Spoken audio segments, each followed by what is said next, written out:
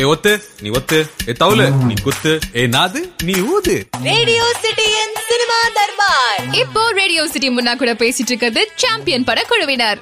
Radio city முன்னா கூட கேட்டுட்டு இருக்கீங்க. இன்னைக்கு சினிமா தர்பார்ல சாம்பியன் படத்தை பத்தி தான் பேச போறோம். படத்தோட ஒட்டுமொத்த டீம் இருக்காங்க. முதல்ல படத்தோட இயக்குனர் சுசீந்திரன் சார் இருந்து, சார் இண்டஸ்ட்ரிக்கு வந்து ரொம்ப வருடங்கள் ஆயிடுச்சுன்னு நினைக்கிறேன், ஏகப்பட்ட படங்கள். ஸோ இந்த சாம்பியன் எந்த மாதிரி ஒரு எதிர்பார்ப்போட பண்ணிருக்கீங்க? 10 years கம்ப்ளீட் ஆயிருக்கு. So thank you so much. இந்த படம் வந்து தேர்ட் ஸ்போர்ட்ஸ் ஃபிலிம், அதே டயத்தில் வந்து தேர்ட் ரிவெஞ்ச் ஃபிலிம் ஆல்சோ. என்னுடைய கேரியரில் வந்து சம்டைம்ஸ் நமக்கு தெரியாது, ஒரு 6 years ஆஃப்டர் நான் மகானில் பாண்டிய நாடுக்கு அப்புறம் நான் பண்ணுற ரிவெஞ்ச். பாண்டிய நாடுக்கு அப்புறமே நான் வந்து பண்ண படங்கள் 6 படங்களுமே மிகப்பெரிய வெற்றி அடையலை வசூல் ரீதியா. ஸோ அந்த ஃபெடப் எனக்கு இருந்துகிட்டே இருந்துச்சு. ஸோ மறுபடியும் ஒரு கமர்ஷியல் ஒரு படம் பண்ணணும், அதுக்குள்ளே வந்து அந்த என்டர்டெயின்மெண்ட்டுக்குண்டான எல்லா ஸ்பேஸுமே இருக்கணும் அப்படின்ட்டு கொஞ்சம் மெனக்கிட்டு இந்த படத்துடைய திரைக்கதையை அமைச்சிருக்கேன். எனக்கு வந்து ஒரு கம்பேக்காக இருக்கும் நான் பிலீவ் பண்ணுறேன். விஸ்வா வந்து ஒரு ஸ்குவாஷ் பிளேயர்னு கேள்விப்பட்டோம். ஸோ அதனால கண்டிப்பாக ஒரு கேம் விளையாண்டுருக்காங்கன்னா இன்னொரு கேம் அடாப்ட் பண்ணுறது பெரிய கஷ்டமாக இருந்திருக்காதுன்னு நினைக்கிறேன். ஸோ அந்த எக்ஸ்பீரியன்ஸ் எப்படி இருந்துச்சு சார்? டீம் அசம்பிள் பண்ண அப்படிங்கிறத விட ஆக்சுவலி நான் ஃபுட்பாலை பேஸ் பண்ணி ஒரு படம் பண்ணணும்னு நினச்சிட்டு இருக்கும்போது விஸ்வா சைடு வந்து அவங்க பேரண்ட்ஸ் வந்து இப்படி வந்து பையனை லான்ச் பண்ணணும் அப்படின்னாங்க. சரி நான் ஃபஸ்ட்டு பையனை பார்க்குறேன் அப்படின்னு சொல்லி விஸ்வா மீட் பண்ணேன். ஸோ பேசிக்காக வந்து sports player, international squash player, இந்தியாவுக்காக விளாண்டுருக்காரு. அது வந்து எனக்கு பிடிச்சிருந்துச்சு. ஸ்போர்ட்ஸ் பிளேயரும் இன்னொரு ஸ்போர்ட்ஸில் அடாப்ட் பண்ணுறது ரொம்ப ஈஸி. ஏன்னா விஷ்ணு வந்து கிரிக்கெட் பிளேயர், ஈஸியாக கபடியில் அடாப்ட் பண்ண முடிஞ்சிச்சு. ஸோ ஒரு 8 மாதம் வந்து புழல் கிரவுண்டில் காலையில் 6 o'clock அங்கே இருக்கணும். அதே மாதிரி மறுபடியும் வந்து ப்ராக்டிஸ் முடிச்சு 2 hours ப்ராக்டிஸ் வந்து அவன் தூங்குறதுக்கு தான் டைம் இருக்கும். அந்த டயர்டில் மறுபடியும் எந்திரிச்சு மறுபடியும் 4 o'clock அங்கே இருக்கணும். 2 hours ப்ராக்டிஸ். அந்த டிராஃபிக் எப்படி இருக்குன்னு யோசிச்சு பாருங்க. மறுபடியும் சென்னைக்கு ரீச் ஆகிறதுக்கே 2 hours ஆகும். ஸோ அப்படி 8 months வந்து ரொம்ப ஹார்ட் ஒர்க் பண்ணான். ஸோ ஹார்ட் ஒர்க் பண்ணி கிட்டத்தட்ட ரியல் ஃபுட்பால் பிளேயருக்குண்டான அந்த லுக் எல்லாமே வந்துச்சு. தென் I will give the small practice, dialogue practice, then going to shoot. இப்படி தான் இந்த ப்ராஜெக்ட் ஃபர்ஸ்ட் ஆன் ஆச்சு. அதுக்குள்ள நரேன் சார் உள்ள வந்ததாக இருக்கட்டும், மனோஜ் பாரதி அவர் உள்ள வந்ததாக இருக்கட்டும், இது ஆர்டிஸ்டா இவங்க எல்லாமே வந்து ஒரு படத்துக்கு ஒரு கலர் கிடைச்சிச்சு. அடுத்ததா படத்தோட இசையமைப்பாளர் அருள் குரோலி. அதுக்கு முன்னாடி சுசீந்திரன் சார்கிட்ட கேட்போம், எப்படி சார் உங்களுக்கு அருள் குரோலி மனசுல வந்தாரு? எதனால அவர் கூட ஒர்க் பண்ணணும்னு ஆசை வந்துச்சு சாம்பியன்ல? மியூசிக் டைரக்டர் எனக்கு வந்து புரிவாளன் ரீ ரெக்கார்டிங் ரொம்ப பிடிச்சிருந்துச்சு. அது அந்த ரீ ரெக்கார்டிங் வந்து ஒரு படத்துடைய பெரிய சோல்ஃபுல்லா ஒரு விஷுவலை என்ஹான்ஸ் பண்ணி கொடுச்சு எனக்கு. அப்படித்தான் எனக்கு வந்து நான் வந்து அருள்ல வந்து ஃபர்ஸ்ட் கமிட் பண்ணேன். பட் எக்ஸ்பெக்ட் பண்ணாத ஒரு பாயிண்ட் என்னன்னா, அருள்கிட்ட ஒரு நல்ல மெலோடிஸ் இந்த படத்தில் கொடுத்துருக்காரு. நல்ல ஃபீல் குட் சாங்ஸ் கொடுத்துருக்காரு. எனர்ஜெட்டிக் சாங்கும் நல்லா இருக்கும். வீரனே சாங்காக இருக்கட்டும், இல்லை வந்து மனதின் சாலைகள் மெலோடி சாங்காக இருக்கட்டும். ஸோ ஐ திங்க் வந்து ஒரு நல்ல ஒரு ஸ்டாண்டர்டான ஒரு மியூசிக் டைரக்டராக ரஹ்மான் சார் கம்மிங்கில் வந்து அப்கமிங்கில் இருக்கிறத வச்சு ஒரு பெஸ்ட்டு கொடுத்தாருங்களே. அப்படி ஒரு கிடைச்சதை வச்சு ஒரு பெஸ்ட்டு கொடுத்துருக்கா. அப்படி அவர்கள் கண்டிப்பாக ஒரு பெரிய மியூசிக் டைரக்டர் வருவார். சார் உங்களோட டீம் அப்படியே சொல்லிடுங்க. படத்தோட சினிமாட்டோகிராஃபர் துருவங்கள் 16 படம் பண்ணதா கேள்விப்பட்டோம். ஸோ இந்த மாதிரி யங் டீமை வச்சு சாம்பியன் பண்ணியிருக்கீங்க. ஸோ அப்படியே அந்த ஒட்டுமொத்த டீம் பற்றி சொல்லிடுங்க சார். என்னுடைய இந்த படத்துடைய கேமராமேன் சுஜித், துருவங்கள் 16 பண்ண கேமராமேன் டியர் காம்ரேட், ரொம்ப ஒண்டர்ஃபுல் கேமராமேன். ஏன்னா படத்துடைய மூடை புரிஞ்சுக்கிட்டு அதுக்குண்டான கலர்ஸ் யூஸ் பண்ணியிருக்காரு. Editor Thiyagu, art director Sekar, fight master Dinesh, எல்லாருமே அவங்களுடைய ஜாப். ஏன்னா சில படங்கள் மட்டும்தான் எல்லாரும் ஒரே புள்ளியில் வேலை செஞ்சிருந்தா மட்டும்தான் ஒரு ப்ராஜெக்ட் வந்து சரியாக வந்துடுச்சு. அப்படி இந்த ப்ராஜெக்ட் வந்து நாங்கள் எக்ஸ்பெக்ட் பண்ணதை விட ஒரு குவாலிட்டியான ஒரு ப்ராஜெக்டாக வந்திருக்குது. ஸோ எல்லாருக்கும் வந்து ஏன்னா வந்து சில படங்கள் வந்து டைரக்டருக்கு பேர் கிடைக்கும், சில படங்கள் கேமராமேன் பேர் கிடைக்கும். அப்படி இல்லாமல் மொத்த யூனிட்டுக்குமே ஒரு குட்வில்லான ஒரு புக்காக இந்த படம் அமையும் நான் பிலீவ் பண்ணுறேன். இன்னைக்கு சினிமா தர்பாரில் சாம்பியன் படத்தை பற்றி தான் பேசிட்டு இருக்கோம். படத்தோட ஹீரோயின் மிருணாளினி. சொல்லுங்க, இந்த படத்தில் உங்களோட கேரக்டர் எப்படி இருந்துச்சு? உங்க கேரக்டர் பற்றி சொல்லுங்க. படத்தில் இதுல ஒரு முஸ்லிம் கேர்ள், பேர் வந்து சனா. ஸோ அது வந்து என்ன சொல்றது, she is a very simple nice person. ஈஸியா ஜஸ்ட் லைக் சார் சொன்ன மாதிரி யதார்த்தமான ஒரு பொண்ணு, ஈஸியா ஒரு கனெக்ட் பண்ணிக்க கூட ஒரு பொண்ணு. First day of the shooting கண்டிப்பா எல்லாருக்குமே இருக்கும், பிகாஸ் டைரக்டர் என்ன எக்ஸ்பெக்ட் பண்றாங்கன்னு தெரியாது. பட் வந்த உடனே நான் ஆல்ரெடி ஆடியோ லான்ச்ல சொல்லியிருந்தேன், ஒரு ஃப்ரெண்ட்லியான ஒரு டீச்சர் கிளாஸ்ல போனா நம்மளும் ஜாலியா இருப்போம். அதே மாதிரி தான் இருந்தது. பிகாஸ் சார் வந்து நம்ம கிட்ட இருந்து ஓவரா எக்ஸ்பெக்ட் பண்ண மாட்டார்.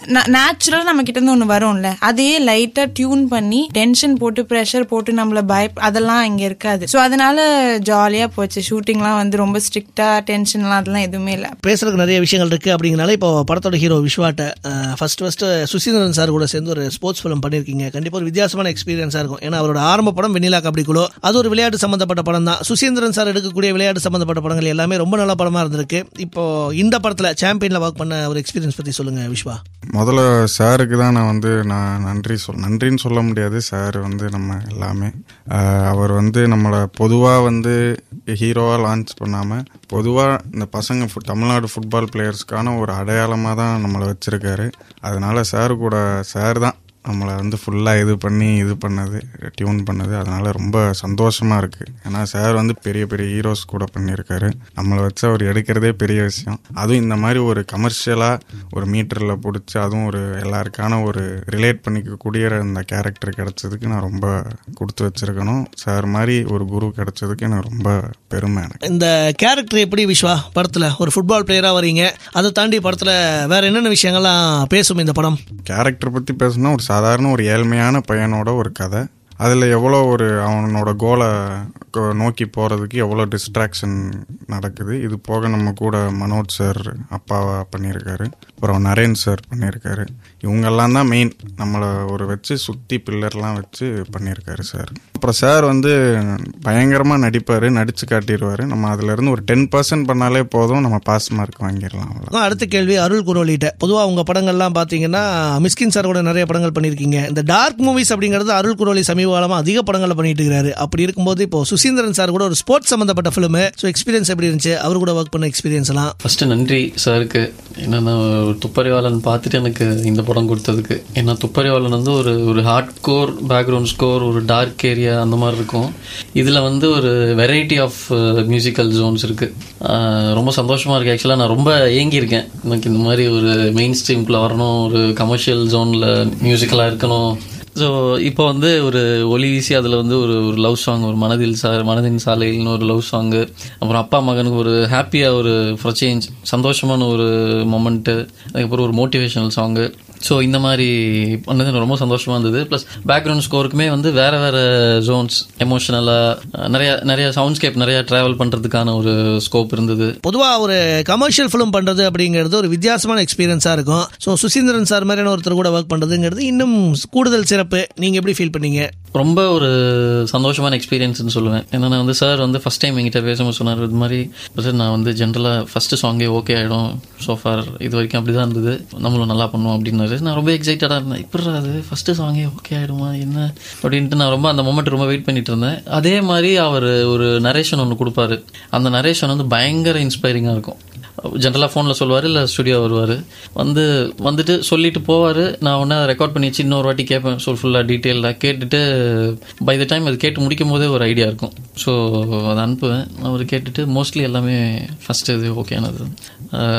ரொம்ப நல்ல எக்ஸ்பீரியன்ஸ். இது ஒரு ஃபுட்பால் சம்மந்தப்பட்ட படம் அப்படிங்கிறதுனால, பொதுவாக இந்த ஸ்போர்ட்ஸ் சம்மந்தப்பட்ட படங்கள் அப்படின்னால செகண்ட் ஹாஃபில் பயங்கர விறுவிறுப்புகள் ஏற்படணும். கிளைமேக்ஸில் எப்படியாவது அந்த டீமை ஜெயிக்க வைக்கிறதுக்கு புதுசாக பல விஷயங்கள்லாம் பண்ண வேண்டியிருக்கும். ஸோ நீங்கள் வெண்ணிலா கபடி குழு பண்ணதுக்கு அப்புறமா இன்னைக்கு சாம்பியன் வரைக்கும் ஏகப்பட்ட ஸ்போர்ட்ஸ் ஃபிலிம் வந்துருச்சு. ஸோ அதோட தாக்கம் இல்லாத மாதிரி படங்கள் பண்ண வேண்டியது ஒரு முக்கியமான சவாலாக இருக்கும். ஸோ எப்படி சார் இதெல்லாம் டேக்கிள் பண்ணீங்க சுசீந்திரன் சார்?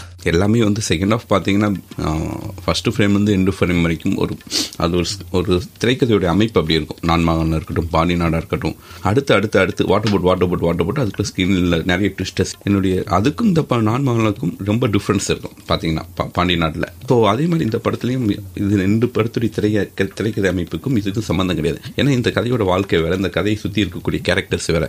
நரேன் சாருடைய கேரக்டர் வந்து ஒரு கோச். ஸோ அவருடைய அந்த கேரக்டர் வந்து செகண்ட் ஹாஃபில் ரொம்ப முக்கியமான ஒரு பாட்டாக இருக்கும். இந்த படத்தில் ஒரு அம்மா கேரக்டர் ஒருத்தவங்க பண்ணியிருக்காங்க, அவங்களுடைய பாட்டு ரொம்ப முக்கியமானதாக இருக்கும். ஸோ இதில் வந்து வினோத்னு ஒருத்தர் வந்து ஹீரோவுடைய அப்பாவுடைய ஃப்ரெண்டாக நடிச்சிருப்பார். இந்த படத்தில் ஒரு 6 கேரக்டர்ஸ் ரொம்ப முக்கியமாக ப்ளே ஆகும் இந்த ஜோன்ஸுங்கிற கதாபாத்திரத்தை சுற்றி. ஸோ அதுதான் வந்து இந்த திரைக்கதையில் நிறைய மாற்றங்கள் உருவாக்கும். அதே டயத்தில் ஐ திங்க் இந்த படத்துடைய கிளைமேக்ஸ் ரொம்ப ஒரு பாசிட்டிவான ஒரு கிளைமேக்ஸாக இருக்கும். அதே டயத்தில் வந்து நான் வந்து ஒரு ஸ்போர்ட்ஸ் படத்துக்குள்ள ஒரு கடைசி எண்டு நம்ம என்ன சொல்ல போகிறோம்னு ஒரு விஷயம், சோல்ஃபுல்லான ஒரு விஷயமா இருக்கும் இந்த படத்தில். Thank you so much sir. ஒட்டுமொத்த டீமுக்கும் இதே மாதிரி பல வெற்றி படங்கள் உங்கள் வாழ்க்கையில் ஏற்படுறதுக்கு ரேடியோ சிட்டி சார்பாக வாழ்த்துக்கள். மறுபடியும் அடுத்த வாரம் வேறொரு சினிமா தர்பாரில் வேறொரு படத்தை பற்றி பேசலாம். அது வரைக்கும் டாடா பாய் சொல்றது Munna Bhai. Radio City cinema Darbar.